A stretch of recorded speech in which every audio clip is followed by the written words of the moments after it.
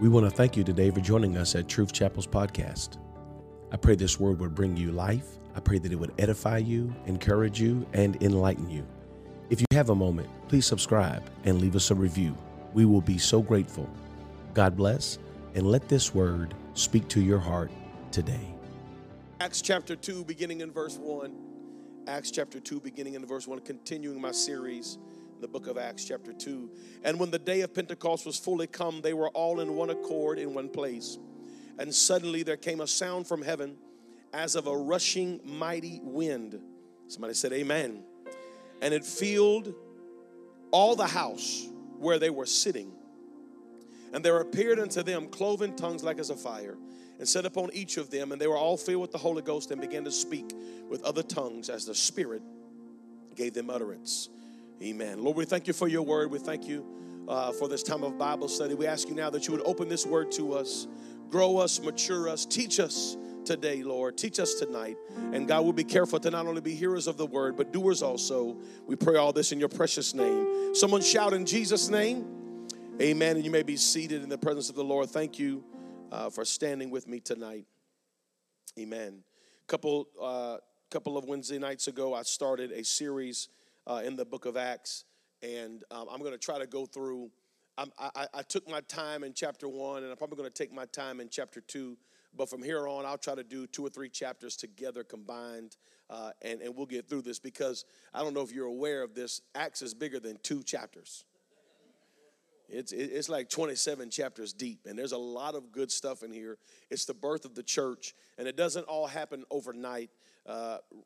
Really, it spans about a 50 to 60 year span is what the book of Acts covers, and it covers the birth of the church and then the establishment of the church, and we're going to go through some of that stuff. But there's a few things I want to talk tonight about Acts chapter 2. One of our favorite chapters as a movement, being Pentecostal and being apostolic. We have experienced this experience. There are few moments in the Bible that people can say, I experienced that. Amen. Like we love to read about the frogs and the blood in the water and the lice and the hailstorms, but no one's experienced that. No one that's alive. And we love to preach about the Red Sea parting, but no one's experienced that. No one got to live through that. And you know what? We love to talk about all the different moments and miracles and mighty moments in the Word of God. But many of them, most of them, are things that we see in the Word of God, but not things that we as a people have experienced. The New Testament is a little bit different, because we've all, if you've been around for a while, we've seen miracles, we've seen signs, we've seen wonders, we've heard about people being healed of diseases, and we've heard about people being raised from the dead, and those things still happen today. But there's many things in the Bible that we have not actually been able to partake in. A lot of things in the Old Testament we haven't been able to partake in, but in the New Testament we're able to partake. That's why we call ourselves Pentecostals, because many of us in this room, if not all of us, have had the Pentecostal experience. We have received the gift of the Holy Ghost like they did by the evidence of speaking in tongues. Amen. I thought more people would say amen when I said that. Amen. Amen. Oh, here we go. Here we go. I don't like to be that preacher, but sometimes I have to be. Now, a few things I want to point out early on in Acts chapter 2 is the Bible says when the day of Pentecost was fully come. What does that mean, that it's fully come? It means probably this happened around 6 a.m. in the morning, because that was the beginning of the day for the Jewish calendar and the way that the Jews at that time, and still many even today, the day begins and ends with the rising of the sun and the setting of the same. So they believe that's when the day starts. Now, me and you, the way our clocks work, we start a day at midnight. That's midnight is the beginning of the day. If you adhere to a lunar day, that when the clock strikes 12, that's the beginning of a new day. But the Jews believed that the day began when the sun rose, somewhere between 5:45, depending on 5:30 to 6:30, somewhere in there, depending on what time of year it would be. That was the start of the day. What happened at the day of Pentecost happened early in the morning. It happened early in the morning. That day when the day of Pentecost was fully come, and it happened. Now we know this happened early because later on, once it was noised abroad and the crowd came and everybody showed up, this didn't happen in seconds. This probably took minutes and hours for all these people to show up, to hear about it, for them to come from all over the city. It was at that time only 9 o'clock. We know that because Peter will reference the third hour of the day. They believe the day started at 6. Peter was talking at 9. All right, so we have a 3-hour period here where the Holy Ghost has fell. The day of Pentecost was fully come. It was there, and they were all in one. The Bible uses this word, that they were all in one accord. That's what the Bible would not say they were in one mind and one accord. We add that, but the Bible doesn't say that. That's something that we add because the word used here, which if you want to sound that out, it sounds like this: hamathu madon is the actual word they use here for accord. And that word accord means unanimous, one mind, and one passion. That's what that word means. It means unanimous, that they were all in one mind. And so a lot of we hear people quote this scripture, they'll use that. They were all in one mind and one accord and one place. They'll use that even though the Bible doesn't say one mind. It meant one mind. They were all unanimous. Now, most theologians agree that they had been in this room for 10 days.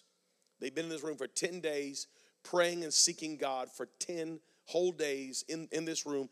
They believe that no one left and that no one came. That the original 120 that showed up on the first day, they were the ones that were there when this thing happened. For 10 days they prayed. Now, the Bible actually used these words, and the Bible says they were all in one accord, one place, and suddenly. Now, you may have heard me say this before, but I preached a message. I don't even know if I preached it here before, but I preached a message called "When Suddenly Comes Slowly." Because the Bible says suddenly, but they've been praying for 10 days. And in my estimation, 10 days ain't suddenly. Like that's a minute. That takes a little while. I'm about to be living in my basement for around 10 days, and it don't feel like suddenly. It feels like a long time. It feels like a prison sentence. It's a long time. And so when the Bible says suddenly there came a sound from heaven as of a rushing mighty wind, and it filled all the house where they were sitting. For us, for the writer who's writing this, Luke, who's writing this story, and he's writing in a graphic way, he's saying suddenly. But for the people who were there, they know that this has been a process of prayer and coming together. It took them 10 days to really get in this unanimous form, that God moved in unity. Amen? And it took 10 days to get that unity, but those 10 days were connected to the actual day of Pentecost. There was unity and the time was right. Now, here's what I want to say, is God was going to come on that Pentecost. The day of Pentecost was the day, but they had to be in unity at the right time. And here's what I like to say to the church, using this text right here as a moment of teaching, is that we should stay in unity because we don't know the Lord's timing. I'm going to say it one more time. We should stay in unity because we do not know the Lord's timing. The Lord's timing is always right, but our unity has to match with his timing. And so we should strive, that's what Paul would say later on in the New Testament, that we should strive to be unified until we come into the unity of the faith. That we should be unified as brothers and sisters, even if we all just don't believe the exact same. That the unity of the faith will come, but we don't need to have unity we all don't need to have unity of what we believe, up, down, left, right, here a little, there a little, to still be in unity. Okay, let me say that one more time. what Paul told us was this. He said we should strive for unity until we come in the unity of the faith. Because what Paul knew is if we're waiting for everybody to believe the exact same, we're going to be waiting too long. We can agree to disagree on some things, but we still need to be unified. There's some things that we might not see eye to eye on, but that doesn't mean that I'm your enemy. Hello, somebody? There's some things that, maybe here a little, there a little. You may see it this way, I may see it that way, but we're still unified. I guarantee you that all 120 people in this room didn't believe the exact same thing, but they were all in one accord, and they were all in one place. They were unified. It was unanimous, and when there was unity, God's Spirit fell in unity at the right time. That they were at the right time, at the right place, but they were also in unity. Amen. I believe that there's been moments that God could have moved, but we were in the right time, in the right place, just not in the right frame of mind. Amen. That God could have done a work because it was his season and it was his timing, but the church wasn't unified. Matter of fact, I believe that we are literally standing in the right time and we're standing in the right place. And what God may be waiting for is a church unified to pour out his blessing on the church, to pour out his power, to pour out his harvest, to pour out his revival. That really, we've never, hear me now, we've never been waiting on God, but God has always been waiting on us. Amen? That when the church began, everything that God had promised them was here. I want to point something out here, and I want to make it very, very clear that everything that God promised the church took place in Acts chapter 2. From there on, it's just building on the promises. So here's what I want to say, is that we are not waiting for promises. There is nothing that God has promised the church that we are collectively waiting on God to do. Everything that God said he was going to do has already been done. It's already been established. It's already here. We have to access it. Amen? That we're not waiting on some great moment. We're not waiting on some great timing. Someone said, well, I believe the end times are upon us. Jesus said that these are the end times in the book of Matthew. And if that was the end times there, matter of fact, in this same chapter, Peter will reference that this is the end times. And if it was the end times then, my God, it's definitely the end times now. We've never been more close. We're not waiting on the right time, and we're not waiting on the right place. We're waiting on the right spirit of unity in the church. For they will know that you are my disciples when they see how you love one another. Amen. So they're all in the house. They're filled. The sound of heaven as of a rushing mighty wind. There was no wind. It just sounded like wind. It was a sound that sounded like wind blowing. And it filled all the house where they were sitting. And there appeared unto them cloven tongues like as a fire, and it set upon each of them. So it appeared unto them as they looked around the room. What they could see is above everybody's head there was a little flame of fire flickering on top of their head. This is where, when you a lot of times when we see like the book of Acts or we see a church, that's a book of Acts church or a Pentecostal church, there's always a flame. All right? And what that flame represents is the cloven tongues like as fire that set up on each of them. Because John the Baptist told him that there is one who's coming who's mightier than I. He will not just baptize you with water, but he will baptize you with the Holy Ghost and with fire. Yes. So to them, they are receiving the Holy Ghost and fire is there. So they know this is the right thing because Jesus told them the same thing. And John the Baptist told them this. So now they're receiving the Holy Ghost. They see the fire. It appeared upon each of them, and they were all filled with the Holy Ghost and began to speak with other tongues. Let me show you this. They were all filled with tongues. No. They were filled with the Holy Ghost and began to speak with other tongues as the Spirit gave them utterance. Now, this revival that's about to happen in Acts chapter 2, 3,000 souls are about to be saved that we know of. The Bible says about 3,000. Could have been 2,932. We don't know. It could have been 3,115. But it was about 3,000. I love that. The word, doesn't give us a specific number so that we don't make a religion out of a number. The Bible knows us too well. But man, if there's not exactly 3,000 people, we're not really doing it right. No, it's about 3,000. It's about 3,000. So we know that this is about to happen this moment. And the reason that many are going to come to this moment and hear the preaching of Peter will be because of the tongues and not the Holy Ghost. Yeah. The reason that this thing's about to pop off, and we're going to see it, that there were so many Jews that were there because of the feast, the Passover moment. They're all there, and someone began to talk about this. Man, this is crazy. The multitude came together.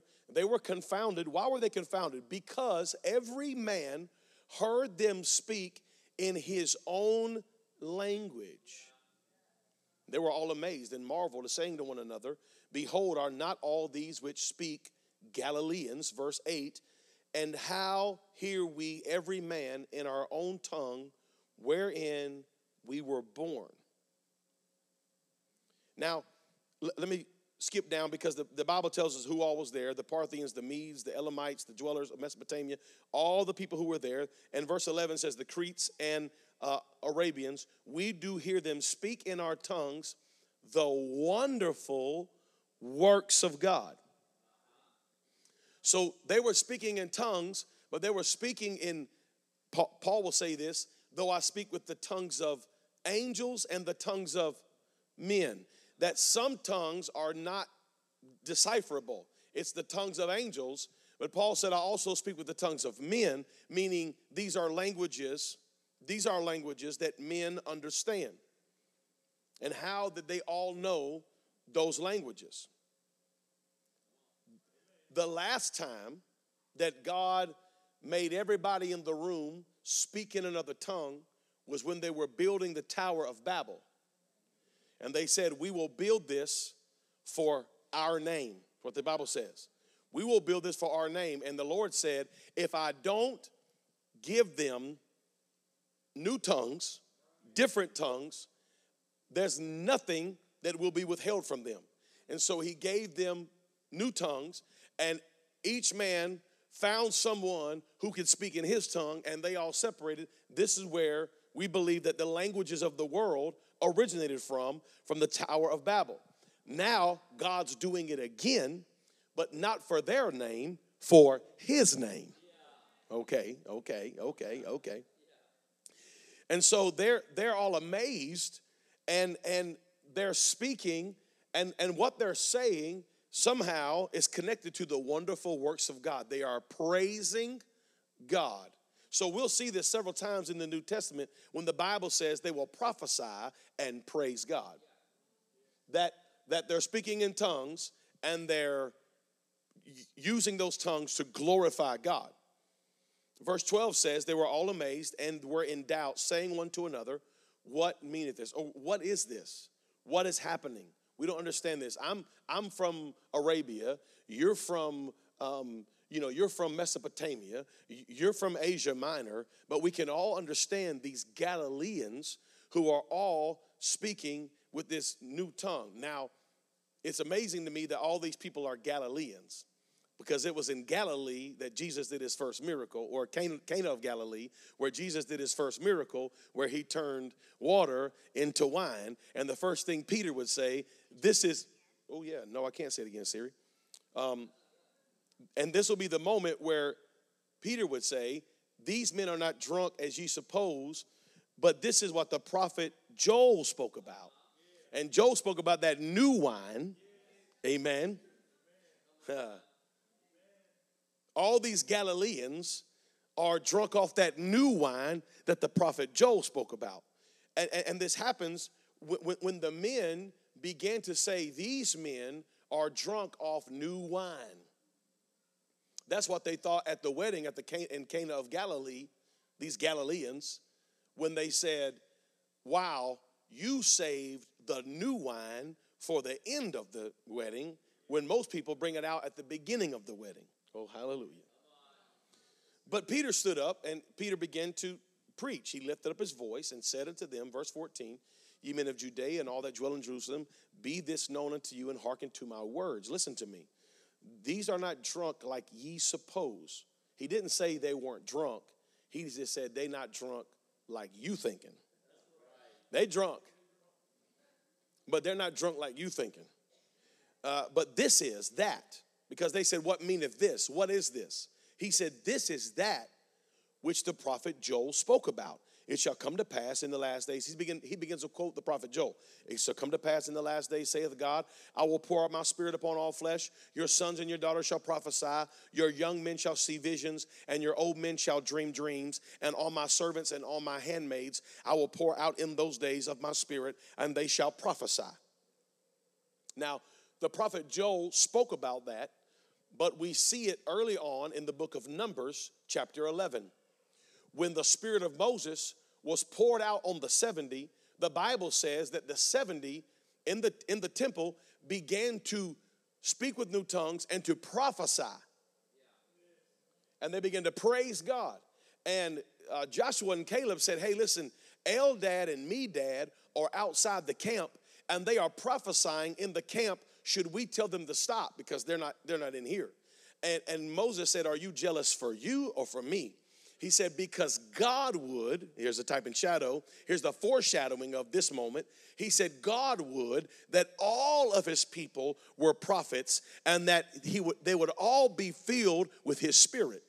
That's all the way back. That's Moses in Numbers 11, shadowing the fact that one day God would pour out his spirit on all flesh. Joel is the prophesier of this, that he would pour out his spirit upon all flesh. Your daughter shall prophesy, your son shall prophesy, your young men shall dream dreams, your old men shall dream, young men shall see visions, old men shall dream dreams, and on my servants and on my handmaids I will pour out in those days of my spirit, and they shall prophesy, and I will show wonders in heaven above and signs in the earth beneath, blood and fire and vapor of smoke.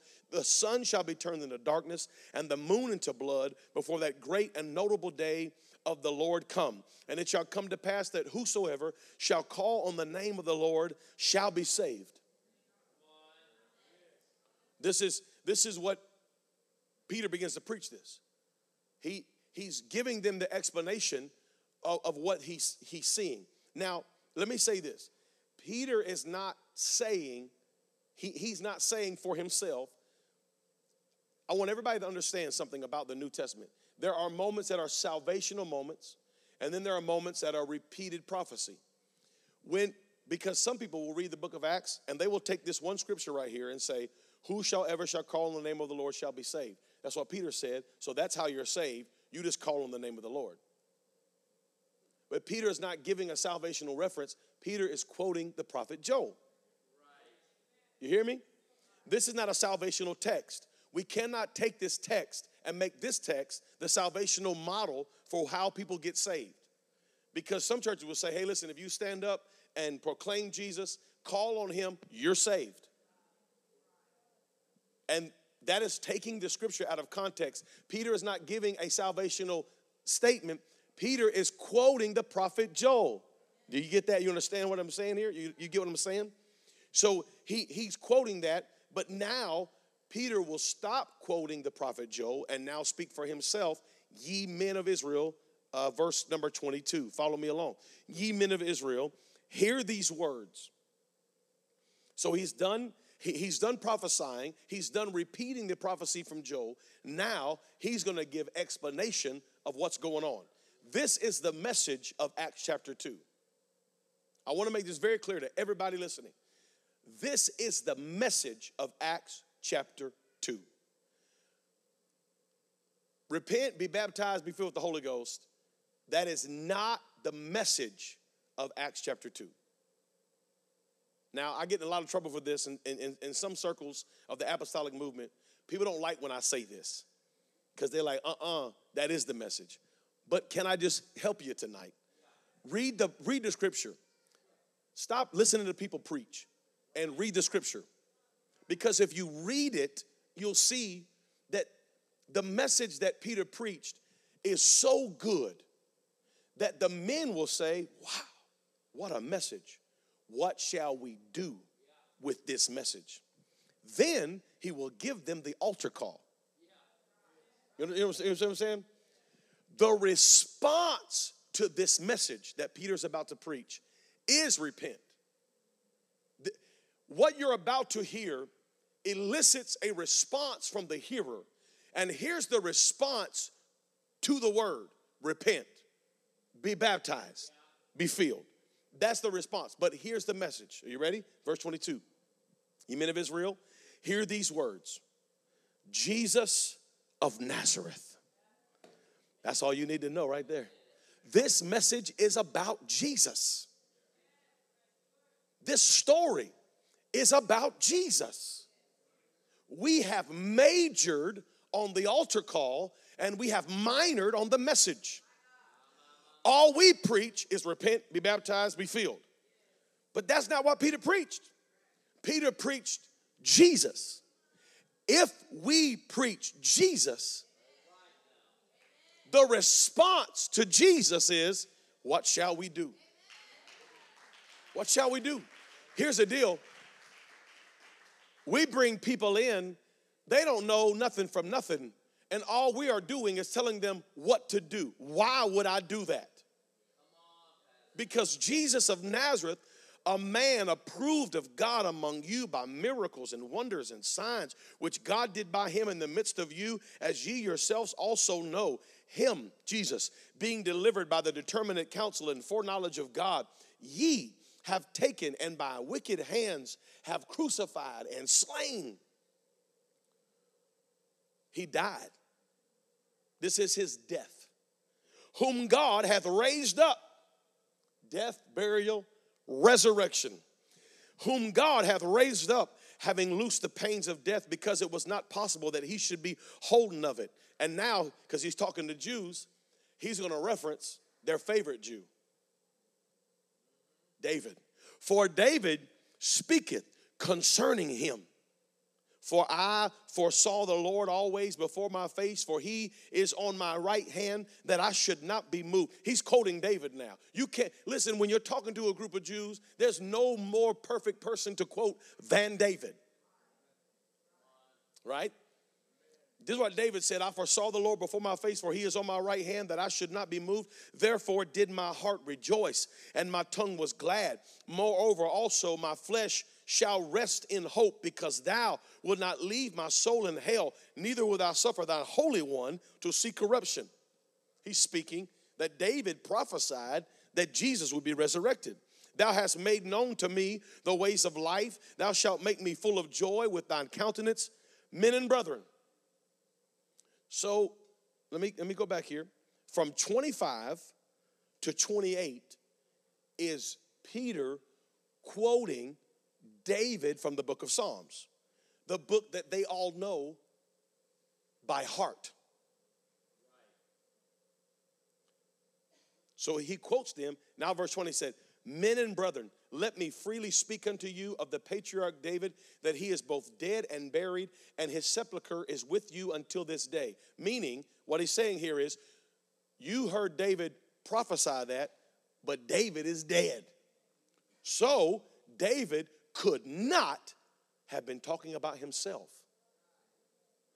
When David said, you shall not allow your Holy One to see death, David wasn't talking about himself.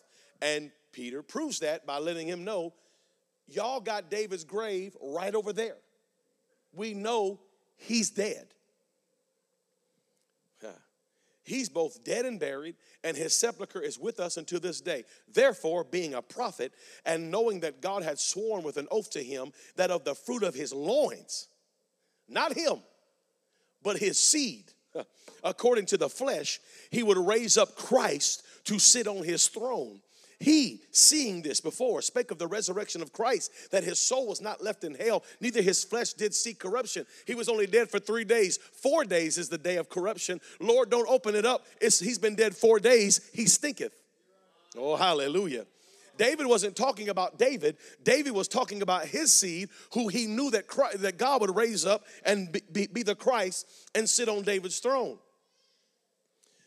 This Jesus hath God raised up, whereof we are all witnesses. So good. If you're a Jew and you're standing hearing this, you're like, wait a minute. David prophesied it. He obviously wasn't talking about himself because he's dead. His grave is down the street. It's still with us. But David was talking about his seed, and who from David's seed has been raised up? Nobody but Jesus. He, seeing this before, spake of the resurrection of Christ, that his soul was not left in hell, neither his flesh did see corruption. This Jesus hath God raised up, whereof we are all witnesses. We know that Jesus was raised up. We are all witnesses. We all seen him. Therefore, being by the right hand of God exalted, and having received of the Father the promise of the Holy Ghost, he has shed forth this which we now see and hear. For David is not ascended into the heavens, but he saith himself, the Lord said unto my Lord, sit thou on my right hand until I make thy foes thy footstool. Therefore, let all the house of Israel know assuredly that God hath made that same Jesus whom you crucified, both Lord and Christ. Listen, they didn't know if they could believe Jesus, but they all believed David. The message that Peter preached was Peter using David's words to prove to them that Jesus was who David was talking about. This is who David was talking about. We know that God hath made this same Jesus whom you crucified. Don't let me slide by that part. You crucified him, both Lord and Christ. And when they heard this, they were pricked in their hearts. What did they hear? They heard that Jesus was the Savior. They heard that Jesus was the Messiah. They believed on Jesus. Say it one more time. They believed on Jesus. For those that would come to God must first believe that he is, and that he is a rewarder of them that diligently seek him. For God so loved the world that whosoever should believe on him should not perish, but have everlasting life. What we now see is the first step of salvation: belief. They believe. And if you really believe in Jesus, that is not the end of your salvational journey. Believing in Jesus is the beginning of your salvational journey.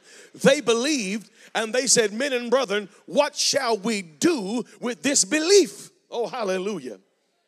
That's why a lot of people have been left wanting, because the church they came from or the preacher they heard preach told them that all they had to do was believe. But the only thing that belief leaves you with is a desire for more.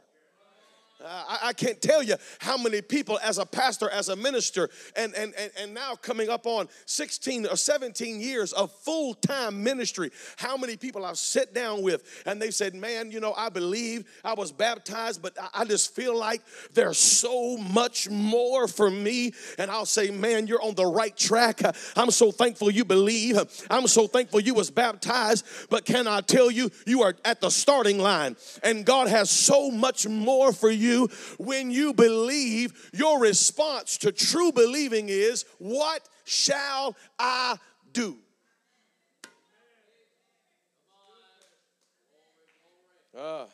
When they heard this, they were pricked in their hearts. They were touched. They were touched in their hearts. Yeah. Watch what the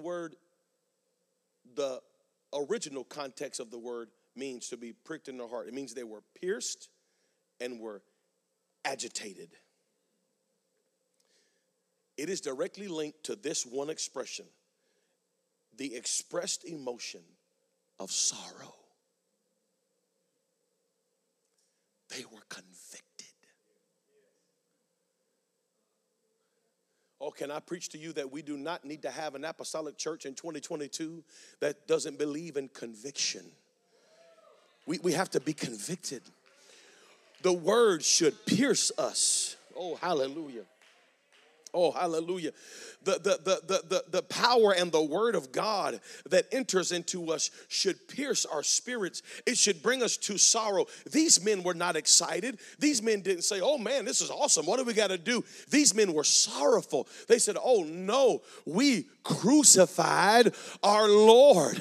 What do we have to do? What do we need to do? They believed, and that belief led them, their hearts, to an expressed emotion of sorrow.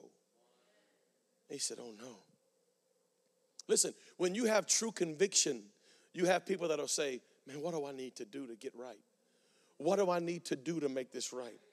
Every one of us in this room have had true conviction, and sometimes not even a spiritual conviction, but even just a natural conviction between me and someone else, that when I realize I've done someone wrong, my heart is convicted, and I go to them and say, man, what do I need to do to make this right? How do I make amends between me and you? How do I make this right between me and you? And what these men didn't realize is what they were asking Peter is, how do we make this right between us and the Lord? How do we make that? How do we bridge this gap?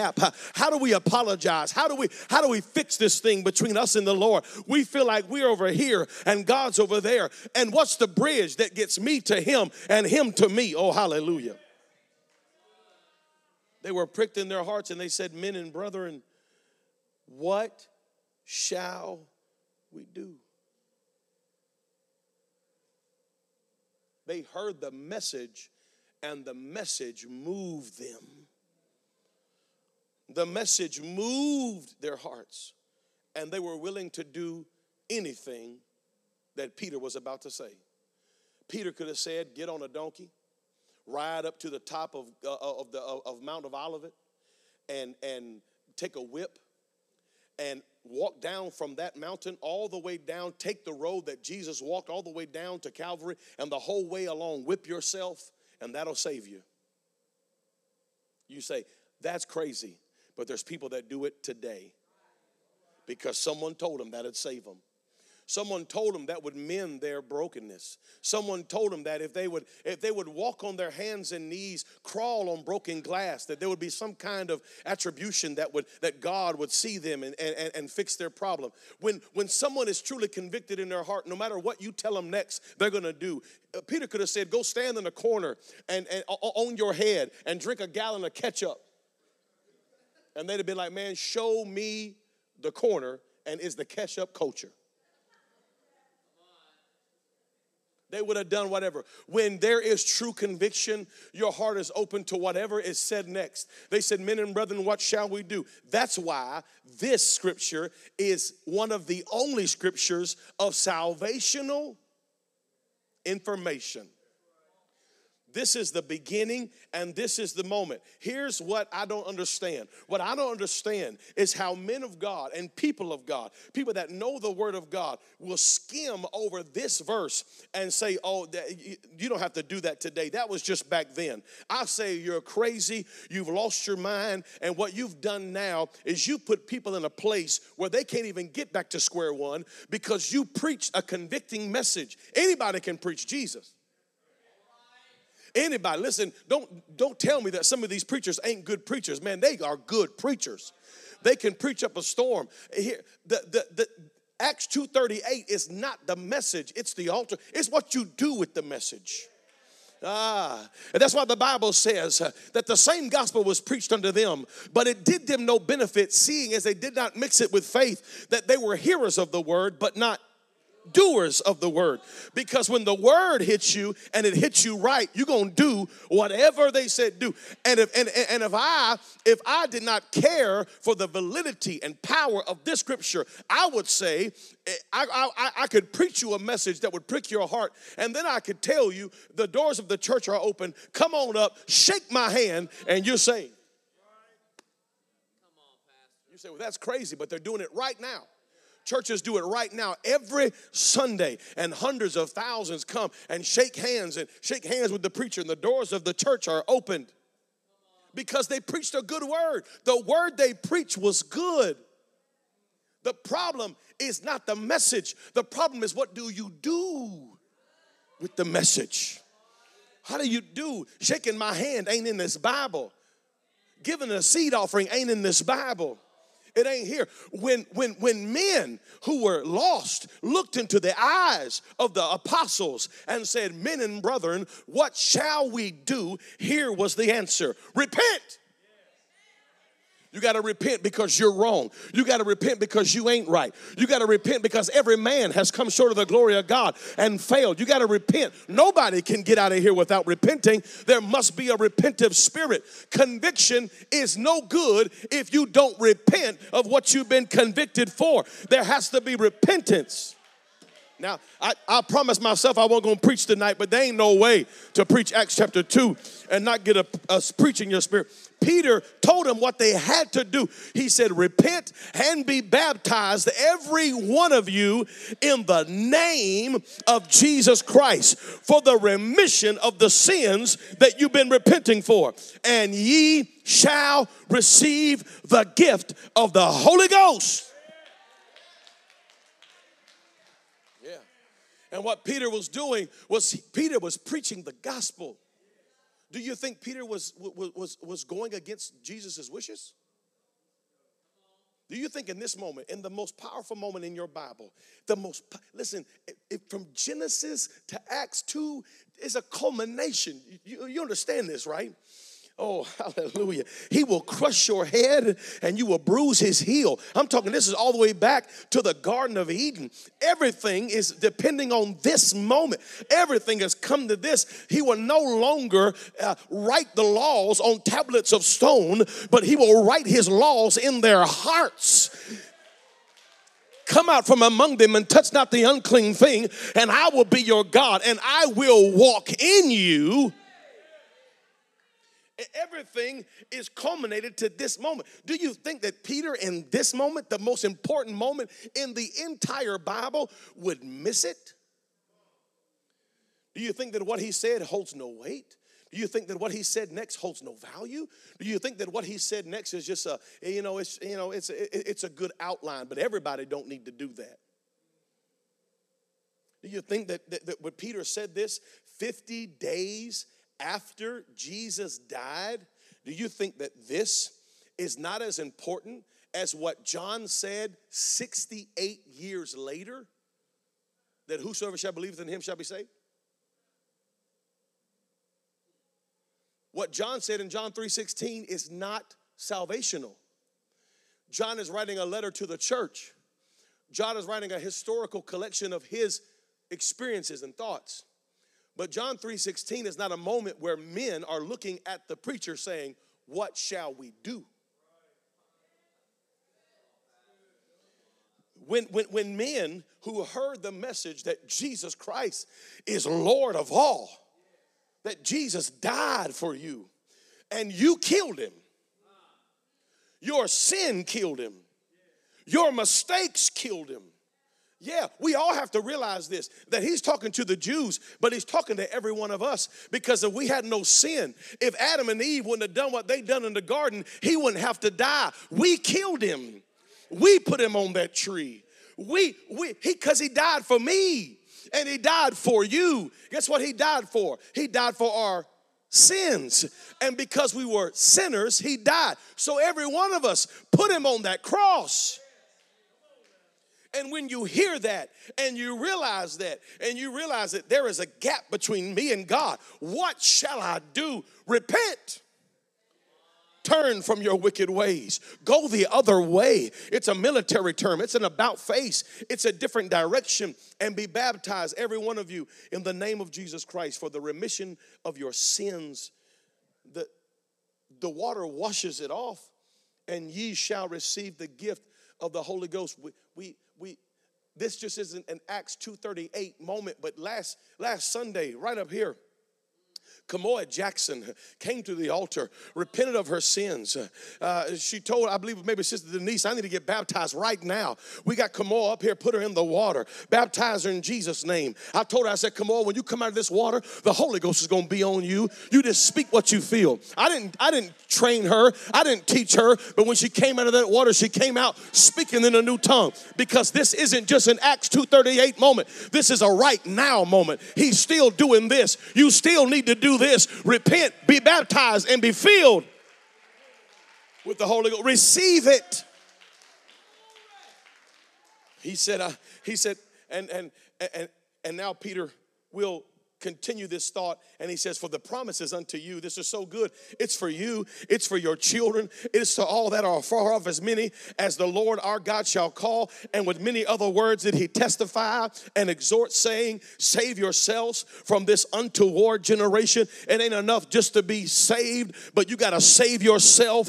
You got to remove yourself from this world, remove yourself from this generation. You got to cut some things off. You got to get rid of some activities. You got to get rid of some relationships, because Acts 2:38 is when God saves you, but Acts 2:40 is when you save yourself.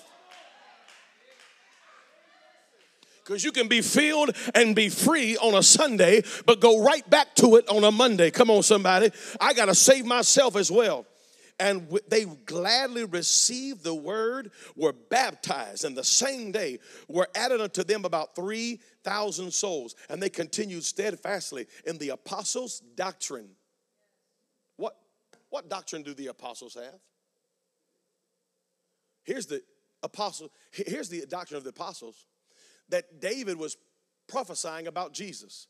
Jesus is the Messiah. He died, he rose again, he has all power in heaven and in earth. And if you want to be saved, you repent, you're baptized in Jesus' name, and he will give you the gift of the Holy Ghost. That's the doctrine, and that is why we call ourselves apostolic. Apostolic has nothing to do with my denomination, ain't got nothing to do with my daddy, ain't got nothing to do with my grandpa and them, ain't got nothing to do with nobody else except this word. I believe what Peter preached, and so therefore I'm an apostolic, because I believe that doctrine. Not only do I believe that doctrine, but I preach that doctrine. Oh, hallelujah. Yeah. Just because I signed up with some kind of denomination don't make me apostolic. Just because my church sign may say apostolic don't make me apostolic. Do you believe that Jesus is Lord and King? Do you believe that you should be baptized in his name, filled with his spirit? Then that makes you apostolic. Because we continue steadfastly in the apostles' doctrine and fellowship and in breaking of bread and in prayers. And fear came upon every soul. Not fear, not oh my God. No, respect. Reverence came upon every soul, and many wonders and signs were done by the apostles, and all that believed were together and had all things common, and sold their possessions and goods, and parted them to all men, as every man hath need. And they continued daily in one accord in the temple, and breaking bread from house to house, did eat their meat with gladness and singleness of heart, praising God and having favor with all people. And the Lord added to the church daily such as should be saved. Two things I want to point out here, and I'm going to be done tonight. Number one, they believed they were together. They had all things common. They sold their possessions and goods and parted them to all men. Is that apostolic? Should we all go sell everything we have and just live together in a commune? Nay.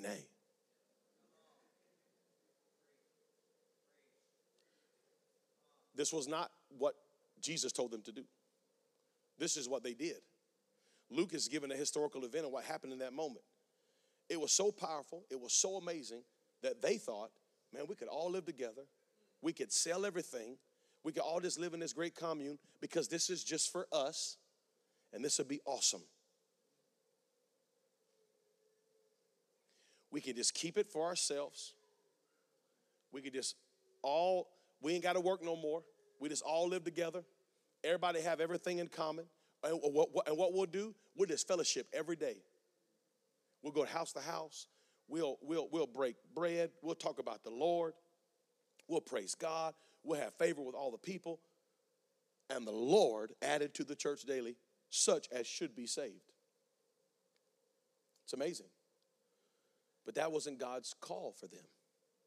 It wasn't God's plan. And what we're going to see in the next 2 chapters is God messing up the utopia that they thought they could build.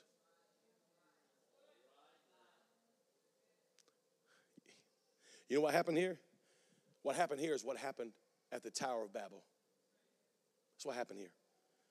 They thought we could all be together. We could all just have one thing in common. We could build us a tower. This will be great.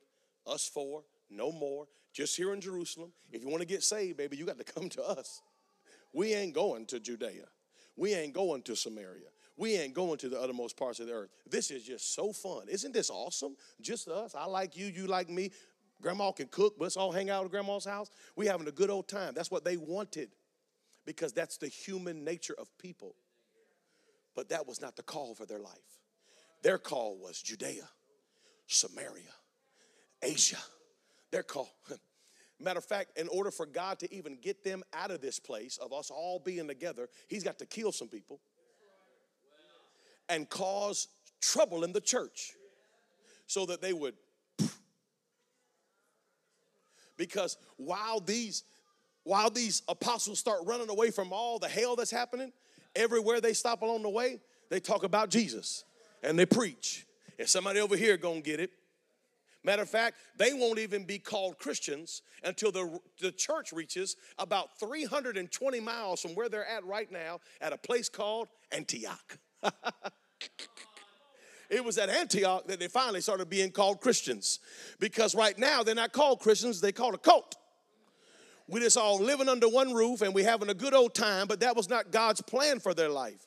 And people that say, oh, if we really want to be apostolic, everybody got to sell everything they have, and let's just all live together in one big commune. When you see them places, they all have one thing in common. They're crazy. And that's what these guys thought they could do, but God said, no, you got to go. The church is bigger than Jerusalem. The church is bigger than the 4 walls. The church is bigger than us. We got to go. There's a lost and dying world. We got to go. There's people over there. We got to go. There's people over there. We got to go. We can't just let the folks in that look like us, that talk like us, that smell like us. They got the same beliefs that we have. No, we got to let them all in the door. Everybody, whosoever will. The church said amen. Stand with me. Is that good teaching tonight? Is that okay? That help somebody tonight? Yes. Yes. Yes. Yes. Let me tell you what the early church did right. The early church did right is they fellowshiped a lot, they ate a lot, and they praised God a lot. Yeah. I believe that one thing the church, the 2022 church is missing, that was here in this Acts church, is the fellowship of the brethren. We don't have to live together, but we can hang out. You can hang out with me, I can hang out with you. I don't have to be so caught up in my life out there that I forget my brothers and sisters in here.